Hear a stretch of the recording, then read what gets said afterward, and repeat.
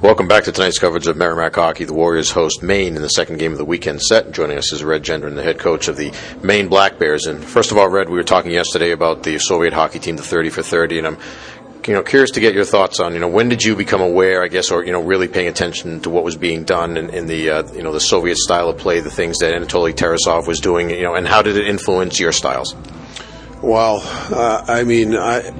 there was a time, well, first of all, I was aware of the 72 series, when the Soviets first came over to play, the NHL All-Stars, basically Team Canada, right?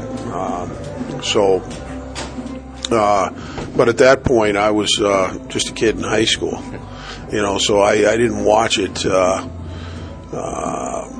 in any manner other than as a fan, and it was great when Canada won and, Paul Henderson's goal and so on and so forth. Now, being up in Berlin, close to Canada, were you able to get the Canadian broadcast? Because I'm sure it wasn't on down here. I watched every game. We had 3 Canadian stations. We had, 2 Canadian stations. We had a French station out of Sherbrooke and an English station out of Montreal. So you could always watch games on Hockey Night in Canada. It's the same thing up in Bangor now. We have English CBC, so you can watch Hockey Night in Canada up in Bangor. But anyway, obviously in 1980, I graduated from college in 1979, and, I knew the last kid cut, Ralphie Cox, because he played at UNH with a kid I played with in Berlin, a guy named Frankie Roy, who was a great hockey player at UNH, and for a long time played on the same line, centered for Ralphie. And, when we beat the Russians, I was actually chaperoning a high school dance at Berlin High School. I was back there as a teacher, my very first year as a teacher, and, the word came over the band that was playing said, the United States just beat the Russians. So I didn't see it live, and nobody did. In fact, they put it on tape delay, right, as you well know. And so then, at that point, I was just starting my coaching career. And, as time went on, I got heavily involved in USA Hockey, and there were people there like Lou Vero, who was a personal friend of Anatoly Tarasov, and, Tim Taylor and Johnny Cuniff from this area, a legendary name in hockey circles around here. These guys became my friends, and so we, along with them and through their mentorship, because I was the young coach involved, I did a lot of studying of that style. And then when Kenny Dryden's book came out, The Game, he talked about how the Russians were trying to possess the puck and never wanted to dump it in 1972 and whatnot. And then, he made the point that later on in future series, the Russians had begun to understand that hockey wasn't a possession game in the sense that you could count on possession and always regrouping while the other team was in position to defend was not necessarily the best way. The idea was to learn how to quickly strike as soon as you recapture possession of the puck. And, that was the next big thing. I think the Russians, what they did was, they taught us how to train for hockey. Instead of, a month of training camp, our pros would, shed 15 pounds and get back into what they call playing shape. The Russians taught us that hockey, to train to be an elite hockey player, it had to be a year-round thing, and that's one thing. And then they taught us the value of transition. They taught us the value of playing a non-linear game, moving to space and support and whatnot. And so now the game has evolved. It's a hybrid of a variety of styles. You know what I mean? We've been influenced by other European countries as well. Yeah. And we've established some of our own elements within the game, I think, that emanate from here about how to go to the net and everything else, and that I think makes hockey the most exciting game now, because it's truly a global game and we all learn from one another. Let's talk about last night's game, a 4-3 win for your team. Thought a lot of good things that your team did, especially weathering a bit of a storm in the first period, killing off 2 penalties, and then getting a couple of big goals late in the period to give yourselves a 2-0 lead. Merrimack, got most of their scoring chances on the power play in the first period. And credit to them for that. They broke us down and got some opportunities, and thankfully they didn't score. And then we got back to it and started generating some speed, and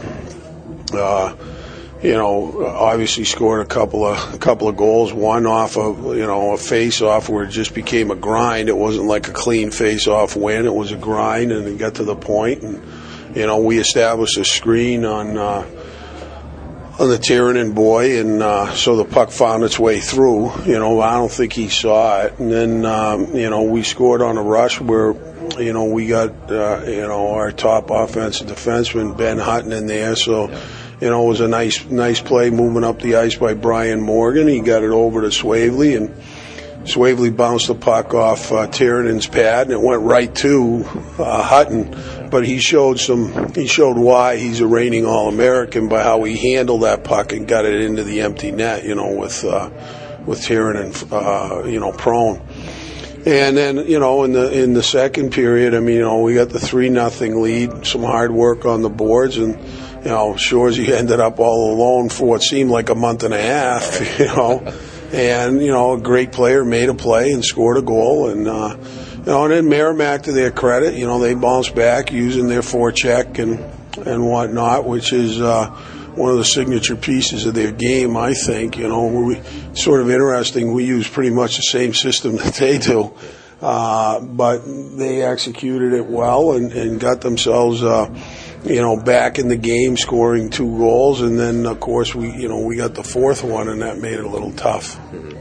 Yeah, talking about the 3rd and the 4th goals, a guy that I had wanted to ask you about today anyway. I thought, started both those plays off, and Nolan Vesey working hard along the boards to dig the puck out, and obviously a freshman for your team and the son of Jim, who is a star here. Yeah. Absolutely. How's Leach recruited?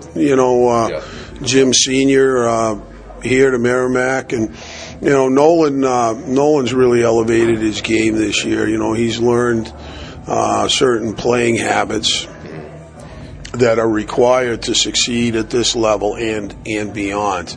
And he won a lot of battles last night, and played with the kind of intensity you need to play with to succeed at this level. And it's great to see Nolan coming along. Everybody knew he was a good player. You know what I mean? But for a lot of players, their first year in Hockey East, it's a big wake-up call, you know what I mean, in terms of how hard the game is played and the kinds of things you have to do.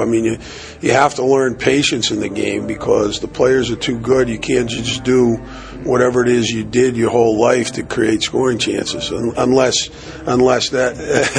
you had college-type habits, as a junior player.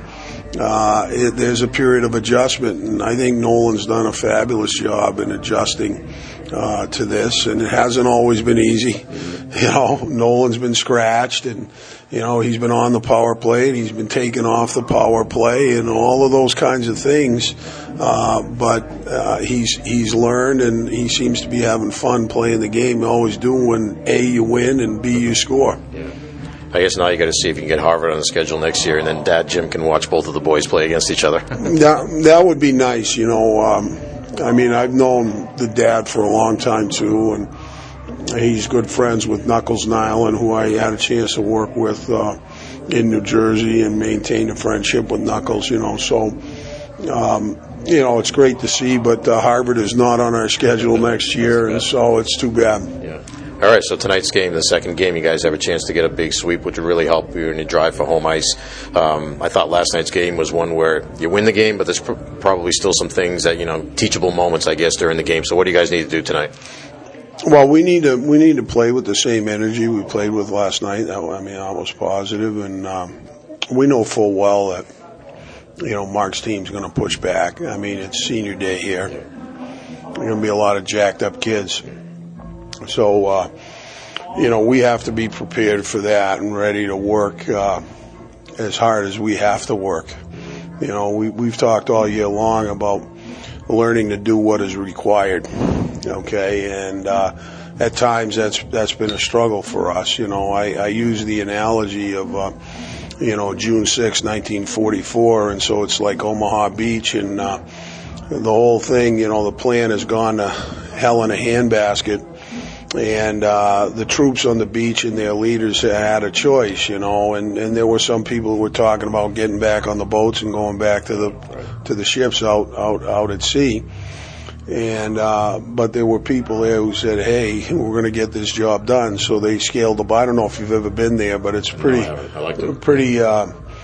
It's a pretty moving place for an American, you know. And you stand up on those bluffs and you look down and you see what a shooting gallery it would have been for the Germans.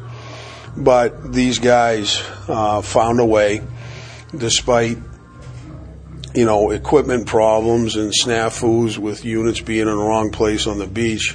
They organized themselves and they got the job done. Well, that's no different than a hockey team in a hockey game. Yeah. You know, you got to figure out a way to get the job done every night. You know, and the mission every night obviously is to win the game. And so that's where we're at as a hockey club, and we know what we have to do, and we know the other team's going to be ready. I've known Mark Dennehy for a long time, and they're never not ready to play. So, double button your chin strap. All right, thanks a lot, Red. We appreciate your time. Good luck tonight. Good luck the rest of the way. Maybe we'll see you down the road, but either way, have a safe trip home tonight, too. Thanks, brother. All right, that's Red Gendron, the head coach of the Maine Black Bears. We'll be back with more right after this. This is Warrior Hockey.